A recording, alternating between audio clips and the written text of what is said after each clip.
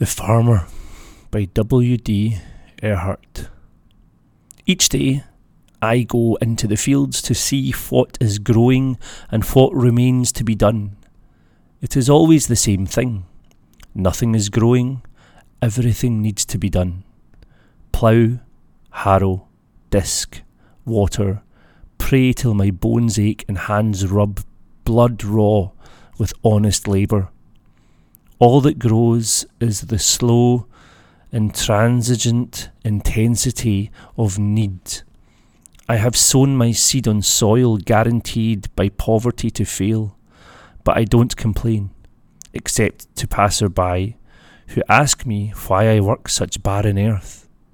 They would not understand me if I stooped to lift a rock and hold it like a child, or laughed, or told them it is their poverty I labour to relieve.